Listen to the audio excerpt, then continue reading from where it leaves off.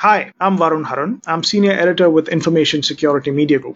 I have the pleasure today of speaking with James Heinzmann, the EVP Financial Services Solutions for ThetaRay. James is going to be talking to us about cross-channel fraud and the convergence between multiple fraud methods, traditional fraud methods, and cybercrime, and how it's becoming increasingly difficult for fraud detection systems to connect the dots between these different channels and detect criminal activity. James is going to be sharing some real-world examples and then also some recommendations on how practitioners can approach this challenge. Hi, James. Thanks for joining us. Hi, Varun. Thank you so much for having me. My pleasure, James. Just setting some context around this, what is cross-channel fraud exactly and where does it come from?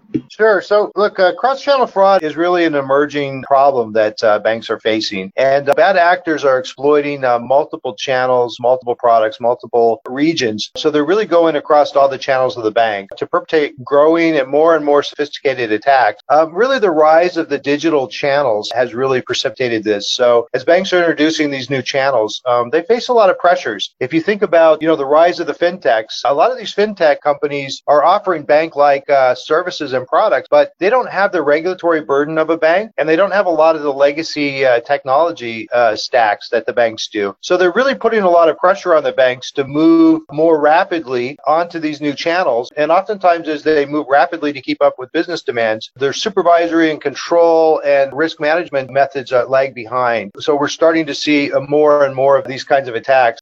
The other thing is when you think about all of the data that's in the winds now, you think about all of the breaches that have happened and the hundreds of millions of personal information about customers that's out in the wind, synthetic IDs and things like that are now becoming more and more prevalent as well. Sure. And you also spoke to me a little bit before we started this interview about how cybercrime itself has evolved and how cybercriminal gangs are combining these multiple methods to avoid detection. Tell me a little bit more about that. Yeah, so in the past, cybercrime was denial of service, or maybe they were making a political statement or something like that, but now it's just for profit. And we really see a convergence of cybercrime and financial crime really coming together, and it's really adding a level of sophistication and complexity to these new attack vectors. This convergence has been going on for the last several years, but we're really seeing a spike now in how these two vectors are coming together. So let's get a little deeper into some of these methods. I mean, outside of the cyber realm, what are some of the methods that these gangs or these cyber criminals use in conjunction with the cyber vector?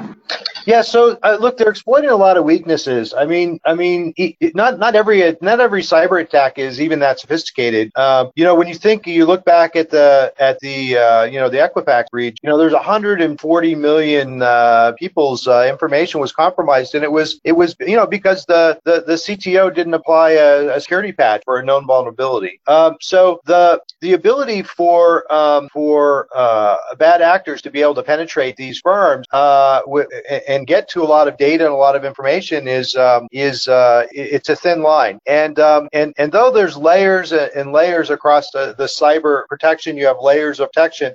Getting through these defenses is becoming easier and easier as the bad actors are using more and more sophisticated technology. We're seeing that these cyber criminals, these financial criminals, are using artificial intelligence to attack banks. And when they raid these shops, they're using agile development methodologies. They're using Scrum teams and epics and storyboards. They're using some of these shops are as sophisticated as commercial software development, and it's all focused on stealing money from banks. So the growing sophistication is really a big problem for the banks, and the exploitation of silos, whether they're data silos, business silos, regional silos, the fact that it's difficult for banks to have an enterprise view, holistic view of their assets, it exacerbates the problem. Right. Talk to me a bit about what the current systems are for fraud detection that are being used by these institutions and how are they failing? Yeah, so a lot of the current technology is really, it's rules-based, it's models-based, or it's supervised models. And what that means is that an expert, and I've worked for companies where I've been one of the experts writing models and developing rules to detect fraud and to identify bad actors within the data set. Now, it's really a challenge because a lot of these attacks are things that have never been seen before. before. They're zero-day attacks, they're new patterns. And so for the banks to keep up, to write models, to train, so supervised machine learning, we hear a lot about AI and machine learning, but supervised machine learning is where you take something that you know about, an attack that's happened in the past, and you train a system. You curate data, you do labels, you build models, you train the system to identify those things that you've seen before.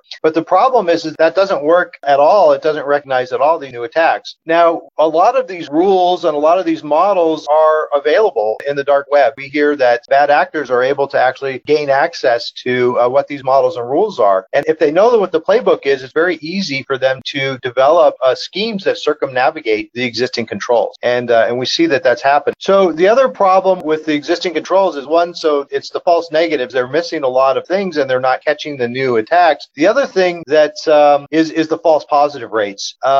Banks are choking on false positive. We've seen reports in the market that, they're generating 90+% false positives. So it's very expensive to continue to operate these systems that are generating a lot of false positives and even worse, having false negatives. And when you combine that with, again, with the sophistication of the attacks, and if you're trying to defend yourself against artificial intelligence with rules or supervised models, it's like showing up to a gunfight with a knife. Effectively, what you're saying is that criminals are taking advantage of the gaps and the silos that exist within organizations, on top of which they're using very advanced, sophisticated techniques, which, a supervised kind of an approach to fraud detection cannot address.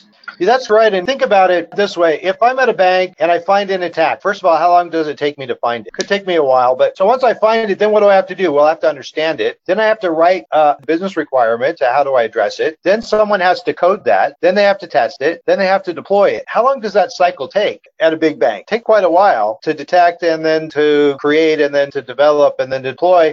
By the time they get it into production, the fraudster's already off to the next thing. And so trying to do these supervised models is very, very difficult just because of the amount of time and resources it takes to deploy them. Right.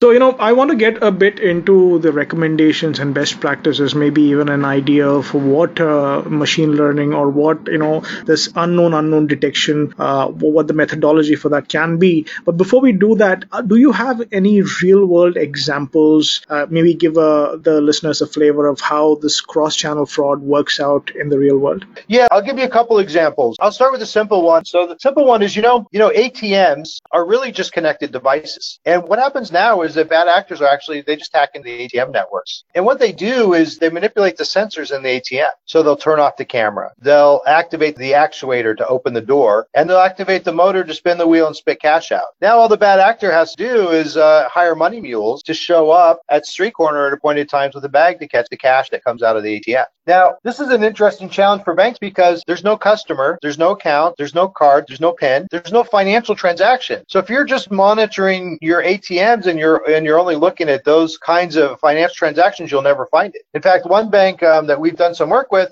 they were losing a lot of money through their ATM channel and they couldn't figure out why. They couldn't figure out how. They just knew they were losing money. And actually the way they identified the scheme is, they were trolling social media to see, how social media was reacting bank. And they actually found an advertisement for money mules. That's how they figured out that they had a problem. And then once they reverse engineered it, they kind of figured it out. That's where they brought in some unsupervised machine learning technology to help them identify it. Now, that's a more simple one, but it's become more and more. You've heard about jackpotting and some of the more recent attacks. Let me talk about a more sophisticated one. This one happened in Europe. It's called Karabanek. It was initiated, I think it was a Ukrainian national who initiated this attack. Basically, what they did is it affected over 100 banks in 14 countries. The scheme went over 4 years, and it was undetected for 4 years. And they got estimated around $1 billion, maybe more. I'm not sure they know exactly. But what they did is they initiated a spear phishing campaign against bank employees. And so they sent these malicious emails, and it only takes one to open it. And so they got into the bank system. Then what they would do is they would inflate the balances in accounts. So let's assume you had a 50,000 euro bank account. What they would do is they would inflate the balance to 1,050,000.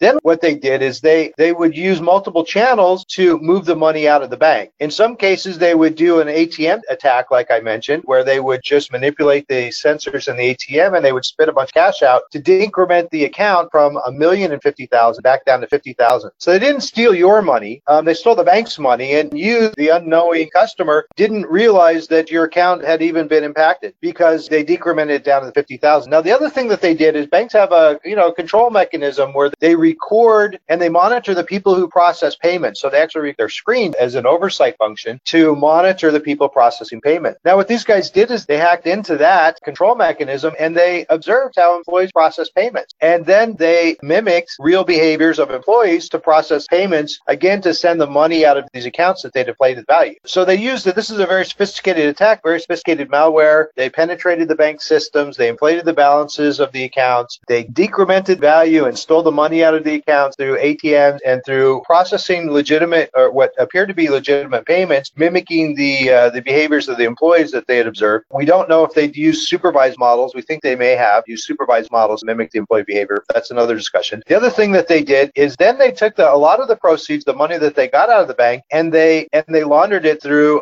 cryptocurrency. So this is a very sophisticated attack that went on for 4 years. They actually had evolved their malware and made it even more robust over time. But it was a very complex scheme that netted over $1 billion. Well, that's really scary. I mean, we are all talking about machine learning and AI right now in the security and fraud space, but it sounds like the bad guys are way ahead of us, and they've been using these unsupervised techniques for a while now. Well, yeah, they're using artificial intelligence for sure. And really the only way to defend yourself is to use more sophisticated and advanced techniques. And that's where unsupervised machine learning really comes in. You know, the idea of a system that's able to adapt the data, that's able to process all of the different data types. You know, I talked about ATMs, talked about cyber attacks where you have network and security information, you have system access logs and device footprints, you have sensor data, you have financial transactions, all of these different types of data, SCADA data from the motors of the ATMs, like all of this kind of data combined. It's very difficult to find a needle in a haystack. Really, it's like finding a needle in a stack of needles. It's really impossible to do with the legacy technology that banks have been using. And we see a real big movement into these more advanced technologies that are able to identify the unknown unknowns and that are able to identify these new and emerging attacks, you know, as they occur and not well after the fact. So what are your recommendations, you know, vis-a-vis moving from the existing setup, the existing information systems that you have for fraud detection, and moving more into this unsupervised machine learning supported model? How do you recommend organizations approach that? Yeah, so there's a number of things. First of all, look, you know, when I was a chief compliance officer at a bank, one of the things that I did is I just looked across what are my controls? What do I have really good controls in? What do I have marginal controls in? And where am I naked? Like where do I really have a problem? And obviously that's where you start first. So where are you losing money now? Where are the attacks happening? You want to do that kind of assessment, and I'm sure all the banks do. And then you really want to understand the environments that you're trying to deploy into. It's very important to really assess what's your technology stack look like today. Almost all of the banks now have Bank 2.0, a Bank of the Future project. They have innovation teams. They're doing a lot of work and making a lot of investments and really moving the banks forward. And a lot of those back office systems that have been around for 40 years, maybe even longer, they're really now having to modernize all of that technology. So make sure you have the right strategy and that you're deploying the right kind of technologies. There's a lot of noise in the market about artificial intelligence, machine learning, and neural nets and deep learning, and there's a lot of these buzzwords out there. But the key is to find the technology that's really truly unsupervised, you know, non-cognitive, intuitive, artificial intelligence that can identify these zero-day attacks. Make sure that it's an operationalized system, that it's a system that actually can be deployed on large data, on big data sets, that's scalable and extensible across your enterprise. And you also want to make sure that you're looking for technologies that are API-based. So you want to see northbound and southbound APIs. You want to be able to integrate easily within your environment. And then you probably, you know, most of the banks, what they're doing is they'll bring these new technologies in, they'll run them kind of side by side, they'll run them parallel, they'll do some benchmarking, they'll make sure that they're identifying all of those events that are important, that they're reducing their false positives, increasing their detection rates, and running parallel systems for some period of time to enhance and augment their existing controls. And then over time, they're retiring those legacy systems and really moving on now to the new technology platform. You know, a lot of the things that they have in place today, they've been there for so long. I mean, I was helping to build and design systems, 15 years ago that are these rule-based and these model-based technologies. And, when you have technology in-house for that period of time, it really becomes a piece of infrastructure. And so you can't just rip and replace these things, but you need to have a really good strategy so that you can run these things side by side. You can get the benefits of enhancing and augmenting the existing controls, and then you can phase them out over time. Right. Makes sense.